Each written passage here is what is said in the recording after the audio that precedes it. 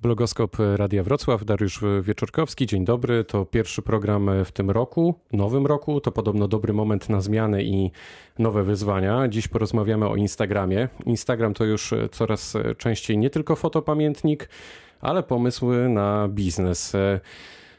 Informacja o tym, że tutaj dwie panie, które siedzą naprzeciwko mnie, dotarła podobno do całego Wrocławia i minimum okolic, także Mario, mówię do Mariusza, naszego realizatora, po prostu zrobić to co najmniej dobrze.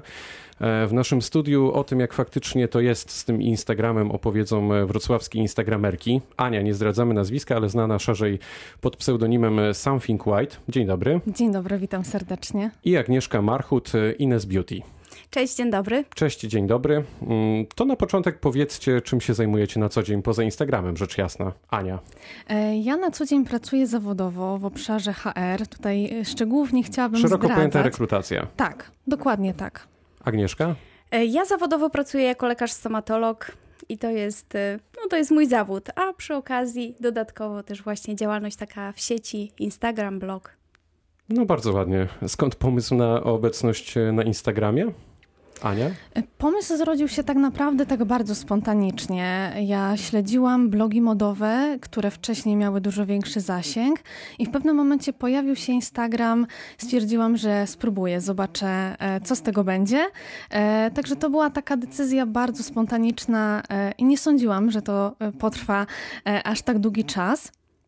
Ale jest to do tej pory moja pasja, jest to coś, co daje mi dużo satysfakcji. Co to jest za blog? Bo ja tylko dopowiem, że to jest taki Instagram, na którym, co rzadko się zdarza, nie widać twarzy osoby, która prowadzi ten profil. Dokładnie tak. Założenie moje było takie, że w związku z tym, że nie wiedziałam, jak długo będę prowadzić to konto, stwierdziłam, że na początku nie chcę się ujawniać, nie chcę pokazywać swojej twarzy i tak po prostu zostało do dnia dzisiejszego. Nie czuję potrzeby, żebym musiała to teraz zmienić i to jest coś, co na pewno wyróżnia moje konto. A blog jest o? O minimalizmie głównie. Ja pokazuję, generalnie to jest tematyka lifestyle'owa. Dość dużo mówię o modzie, ale staram się tworzyć taką opozycję dla konsumpcjonizmu, który się pojawia teraz wszędzie dookoła nas i w związku z tym propaguję minimalizm. A u Agnieszki jak to wygląda? Ja 7 lat temu założyłam bloga i jakby tutaj te wszystkie media społecznościowe zaczęły współgrać z moim blogiem. Był Facebook, potem się pojawił Instagram, a teraz Instagram jest jakby takim głównym moim zajęciem, ale oczywiście też nadal prowadzę cały czas bloga, cały czas pojawiają się tam artykuły, publikacje. Mój Instagram jest taki lifestyle'owo-urodowy. Ja współpracuję z markami, które zajmują się właśnie głównie kosmetykami, ale przy okazji też pokazuję jakieś tam takie swoje elementy, ułamki z dnia codziennego. No i co to są za ułamki? To znaczy pokazujesz swoje życie, idziesz do pracy, pokazujesz jak wygląda praca w gabinecie stomatologicznym? Nie, pracę jakby moją zawodową zostawiam tylko dla siebie i dla moich pacjentów. Tutaj w tym obszarze w ogóle nie działam, ale pokazuję takie, mówię, małe momenty mojego życia. Poranna kawa, pokazuję też czasami książki, które czytam. Także to jest po prostu taki naprawdę moment, kawałek z mojego dnia, który gdzieś tam chcę pokazać, że jestem, tak, że cały czas mam gdzieś kontakt właśnie z moimi czytelnikami, z moimi odbiorcami. Ale to wszystko nie jest takie po prostu, bo tych profili na Instagramie jest naprawdę całe multum, miliony kont na całym świecie, a to jednak między innymi waszą dwójkę śledzi codziennie 10 000 internautów. Jak to zrobić, Ania? Myślę, że co ich przekonuje? Myślę, że najważniejsza jest konsekwencja, bo to, żeby być zauważonym, to się dzieje nie od razu. Na to potrzeba czasu. Więc taka systematyczność, konsekwencja w działaniu, a później myślę, że bardzo ważna jest wiarygodność. To, żeby ta idea, którą chcemy głosić, była przekonywująca dla reszty, dla osób, do których chcemy tak naprawdę dotrzeć. Więc w mojej ocenie myślę, że najważniejsze jest to, żeby być po prostu sobą. I jeżeli to, co robimy, to jest coś, co my czujemy całym sercem, to ludzie też to widzą. I to jest coś, co ich przekonuje, zostają na dłużej. Agnieszka? Ja myślę podobnie jak Ania, że właśnie tutaj ta taka nasza osobowość, która wypływa bardzo często właśnie z tych fotek, które gdzieś tam wrzucamy w sieć, jest takim czynnikiem, który gdzieś tam tych ludzi do nas przyciąga. Zresztą ja sama też tak oglądam sobie różne profile na Instagramie i są profile, które mnie bardzo zachęcają właśnie swoją taką naturalnością. Same osoby, które prowadzą, wydają mi się być takie właśnie rzetelne, miłe, uprzejme. To jest bardzo dużo czynników, które wpływają na to, że jakaś tam osoba, jakiś profil ma swoich odbiorców. Także to też nie da się tak zgeneralizować.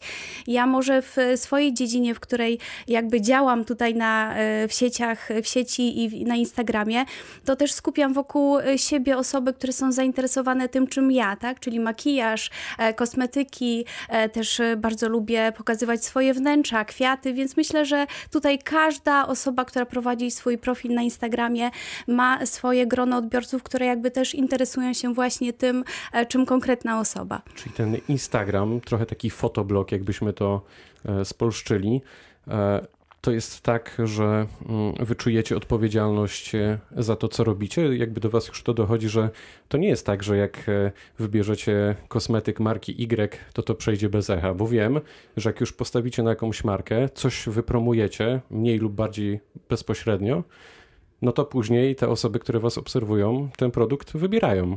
Czujecie to? Ania? Czasami tak. Szczególnie jeżeli ja miałam taki cykl, gdzie pokazywałam, jak można z 7 rzeczy stworzyć 7 stylizacji na 7 dni. I to było też związane z tą całą ideą minimalizmu, którą staram się szerzyć. Chciałam pokazać, że tak naprawdę nie potrzebujemy miliona rzeczy w szafie, żeby dobrze wyglądać i dobrze się czuć. I dość dużo mówiłam też o tym, jak u mnie się zaczęło z tym minimalizmem, kiedy zaczęłam rozsądnie kupować i kiedy przestałam podążać tak ślepo za trendami. I powiedziałam o kilku takich momentach w moim życiu, które sprawiły, że ja trochę zmieniłam swój styl kupowania i mnóstwo osób zaczęło do mnie pisać wiadomości prywatne, wysyłali mi zdjęcia swojej szafy po porządkach, worki z ubraniami, które stwierdzili, że jednak... Kreujesz trendy. Tak. Znaczy, Agnieszka? nie chcę tego tak mówić, Ale to tak jest, Agnieszka? Czujesz tę odpowiedzialność? Tak, na pewno czuję odpowiedzialność, bo ja bardzo dużo różnych rzeczy polecam, kosmetycznych i niekosmetycznych i też bardzo często dostaję nawet takie zdjęcia bez makijażu dziewczyn, które proszą mnie o doradzenie koloru pomadki, koloru cieni, podkładów, więc no to jest... I ty im radzisz? Tak, staram się na tyle, na ile uważam, że mogę doradzić w jakiejś tam kwestii, w jakimś produkcie, to tak, ale to też, no jest to duża odpowiedzialność, bo nie ukrywam, że są to też często bardzo drogie kosmetyki, więc też czuję się odpowiedzialna za to, co która osoba kupi, tak? Więc tutaj no trzeba z dużym takim rozsądkiem i naprawdę trzeba do tego odpowiedzialnie podejść. Instagram to już jest narzędzie do zarabiania dużych pieniędzy? Agnieszka? Myślę, że tak. Znam wiele osób, które zarabiają właśnie prowadząc swoje profile na Instagramie, prowadząc w ogóle jakieś takie media społecznościowe i to oczywiście wszystko jest związane z zasięgiem, z ilością odsłon. Tutaj to już wchodzą w grę po prostu statystyki danego profilu, ale tak, znam bardzo dużo dziewczyn, które zajmują się tym już zawodowo i po prostu utrzymują się z tego, czym zajmują się w sieci. A wy jesteście w stanie sobie wyobrazić taką sytuację, że w pewnym momencie ten Instagram już na tyle dobrze idzie, że rzucacie swoją zawodową drogę, Ania? Wiele razy na ten temat myślałam i zastanawiałam się, czy byłabym w stanie rzucić swoją pracę zawodową, która daje mi bardzo dużo satysfakcji. I myślę, że lubię mieć dużo na głowie i to łączenie teraz Instagrama i pracy zawodowej jest dla mnie taką sytuacją idealną. Ale jeżeli ten Instagram stałby się na tyle popularny i też ja widziałabym, że daje mi inne możliwości i jestem w stanie naprawdę dużo czasu tam spędzać, rozwijać się i cały czas gdzieś czułabym to jakby taką szansę na rozwój, no to myślę, że mogłabym to rozważyć, bo to jest jednak praca na swoim. Jakie kryteria przyjmujecie recenzując dane produkty? Bo domyślam się też, że masa firm po prostu zwraca się do was i trzeba jakoś tutaj odpowiedzieć, to znaczy też rzetelnie podejść do sprawy, Ania. Na przykład firma modowa Y mówi, no to droga pani, my zapłacimy tyle i tyle, ma pani możliwość skorzystania z naszej kolekcji, etc. I? Znaczy ja przede wszystkim w pierwszej kolejności sprawdzam, jakie ubrania oferuje ta marka.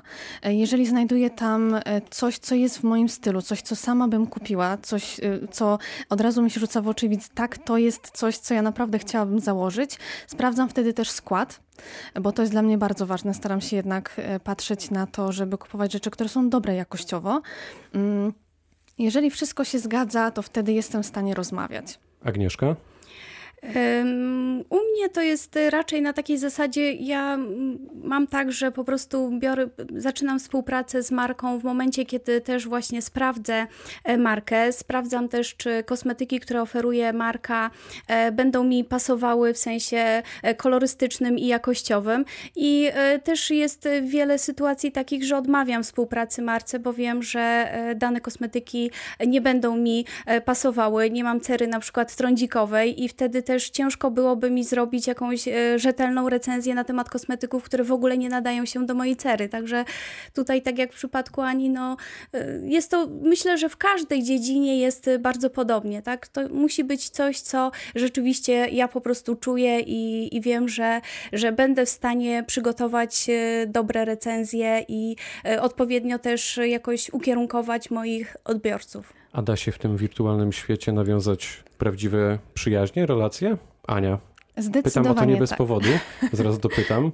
Zdecydowanie tak. Jest grono osób, z którymi utrzymuję relacje, które się zawiązały poprzez Instagram, a teraz są relacjami takimi zupełnie naturalnymi. Spotykamy się w realu i te relacje cały czas trwają. Także myślę, że jak najbardziej tak. Pytam o to dlatego, że wiem, że wy się przyjaźnicie, to wkładam w cudzysłów wirtualnie, ale w końcu po latach czy tam miesiącach tej relacji udało wam się spotkać na żywo i to za naszym pośrednictwem tutaj w studiu. Tak, Mogłyście dokładnie. sobie pierwszy raz spojrzeć Dokładnie, tak. w oczy. Agnieszka, o jakiej skali mówimy właśnie a propos nawiązywania tych relacji w twoim przypadku? W moim przypadku no, ja mam bardzo dobre i duże doświadczenie, jeżeli chodzi o poznawanie ludzi, których wcześniej znałam tylko właśnie przez Instagram. Nawiązałam wiele bardzo fajnych takich znajomości już w życiu takim realnym. Często się spotykamy na kawie, czy też mamy kontakt już nie tylko poprzez profil na Instagramie, ale też dzwonimy do siebie i rozmawiamy. Także no, ja mówię, ja mam same bardzo dobre doświadczenia i chciałabym jeszcze więcej móc poznać tych wszystkich ludzi, których znam właśnie tylko z profili w życiu realnym, także mam nadzieję, że może uda nam się kiedyś jakieś razem zrobić z Anią organizować spotkanie właśnie we Wrocławiu. A zdarza ci się, że przychodzi pacjent do gabinetu, otwiera buzię i mówi, no nim pani zacznie borować, to chcę pani powiedzieć, że ostatnie zdjęcia świetne. Tak, zdarza mi się i to coraz częściej, bo mój profil jest jakby no też coraz bardziej popularny. Ja też mam w swoim profilu zaznaczone, że jestem z Wrocławia, oznaczam to. Więc tak, i są to zarówno kobiety, jak i mężczyźni. Także to jest... Instagram to też nie jest taki cukierkowy świat, chociaż tak mogłoby się wydawać po tych kilku minutach naszej rozmowy. Spotykacie się z hejtem? Bardzo rzadko w moim przypadku. Czasem się pojawiają jakieś negatywne komentarze, ale myślę, że to, że nie pokazuję dużej części swojego życia prywatnego i wiele informacji, które typowo wiążą się czy z moim związkiem, czy z pracą, czy z tym, co robię na co dzień, jest jednak... Myślę, że to mi pomaga. Barierą. Tak, myślę, że to jest ta bariera i to mi pomaga. W przeciwieństwie do Agnieszki tutaj siedzącej, ty pokazujesz to swoje życie prywatne, to przez to płacisz jakąś większą cenę? Nie, ja się nie spotkałam nigdy z takim bezpośrednim hejtem. Ani na blogu, ani na Instagramie, także nie przeczytałam nawet jakiegoś tam żadnego takiego złośliwego komentarza, także nie mam żadnych doświadczeń, ale nawet no, jakby wiem, że to mnie nie dotyczy, bo ja w ogóle się nie przejmuję takimi rzeczami. Po prostu. Robię swoje, robię to, co robię najlepiej jak potrafię i myślę, że to jest właśnie sposób na hejt. Ile czasu spędzacie dziennie na to, żeby przygotować fotografię? I pytanie, jeszcze podpytanie, czy robicie same te zdjęcia? Ania? Tak, zdecydowanie tak, robimy same zdjęcia. To też o tym z Agnieszką rozmawiałyśmy przed wejściem na antenę, że zdjęcia robimy same. Na pewno kosztuje nas to dużo czasu wolnego, który mogłybyśmy... Gdybym miała to tego szacować, myślę, że około 2 godzin dziennie plus weekendy około 5 godzin. Agnieszka? U mnie to jest około 5 godzin dziennie i to nie chodzi też o zrobienie samej fotki na Instagram, ale ja też robię po prostu zdjęcia do publikacji na blog i bardzo często wykorzystuję te zdjęcia, które robię do publikacji na blog, też na Instagram. Więc u mnie to jest troszeczkę inaczej, bo prowadzenie bloga wiąże się z przygotowaniem artykułu, publikacji, przygotowania zdjęć, treści, więc dla mnie to jest około 5 godzin dziennie dodatkowo. Zawodowa robota. A na tym Instagramie też lajkujecie? Odpowiadacie internautom, internautkom? Jak to wygląda? Tak. To jest ten też... Tak, to jest wliczone w te ta metoda na sukces? Zdecydowanie. Musimy nawiązać relacje z osobami, które do nas zaglądają. Musimy odpowiadać na komentarze, odpowiadać na wiadomości prywatne, bo bez tego... Teraz dopytam, musicie czy chcecie? Musimy i chcemy. Myślę, że chcemy, ale też musimy, no bo gdybyśmy tego nie robili, no to tak naprawdę całe założenie, po co nam ten Instagram, jeżeli my to robimy dla siebie, ale też dla kogoś. Jeżeli chcemy szerzyć jakąś ideę, no to też zależy nam na tym, żeby tą społeczność budować. Agnieszka? Tak, ja uważam, że w ogóle kontakt z odbiorcami, w ogóle nawet ja nie lubię tego słowa. Ciężko mi jest w ogóle użyć jakiegokolwiek słowa, jeżeli chodzi o osoby, które mnie obserwują, bo bardzo nie lubię słowa fan. Nie uważam się za jakąś gwiazdę. No ale uznajmy, może trzeba się już z tym pogodzić że po prostu. odbiorcy, czytelnicy. Dla mnie jest bardzo ważny kontakt z osobami, które do mnie piszą, które mnie lajkują, które potrzebują jakiejś porady, bo no tak naprawdę gdyby nie te osoby, które obserwują mnie czy Anię, to by nas nie było, tak? Więc to jest no, taka chyba naturalna potrzeba odpowiedzenia komuś. Dla mnie to w ogóle jest tak ściśle związane z tym, co robię. Więc ostatnie pytanie, drogie panie. Jak tym facetom waszym tłumaczycie to, że musicie teraz spojrzeć 17 raz w ciągu kwadransa w telefon i tak dalej? Czy oni są już z tym losem pogodzeni i po prostu mają więcej czasu dla siebie? Ania? Myślę, że interesująca kobieta to kobieta, która ma pasję. Jeżeli oni widzą w tym pasję, to nie powinni mieć żadnych zastrzeżeń. No pięknie, Agnieszka. Ja myślę, że mój mąż też nie ma zbyt nic przeciwko, dlatego że ja też przez to, co robię, jestem zawsze bardzo zadowolona, podekscytowana tym, co się dzieje, więc myślę, że nie ma osoby w domu, która marudzi, zgrzędzi. Także to ja zadzwonię do męża po audycji. Bardzo dziękuję wam. To był Blogoskop, pierwszy w tym roku. Dzisiaj wrocławskie instagramerki. Ania, somethingwhite, bardzo dziękuję. Bardzo dziękuję. I Agnieszka Marchut, InesBeauty. Bardzo dziękuję. Pytał Dariusz Wyczorkowski. Dobrego popołudnia.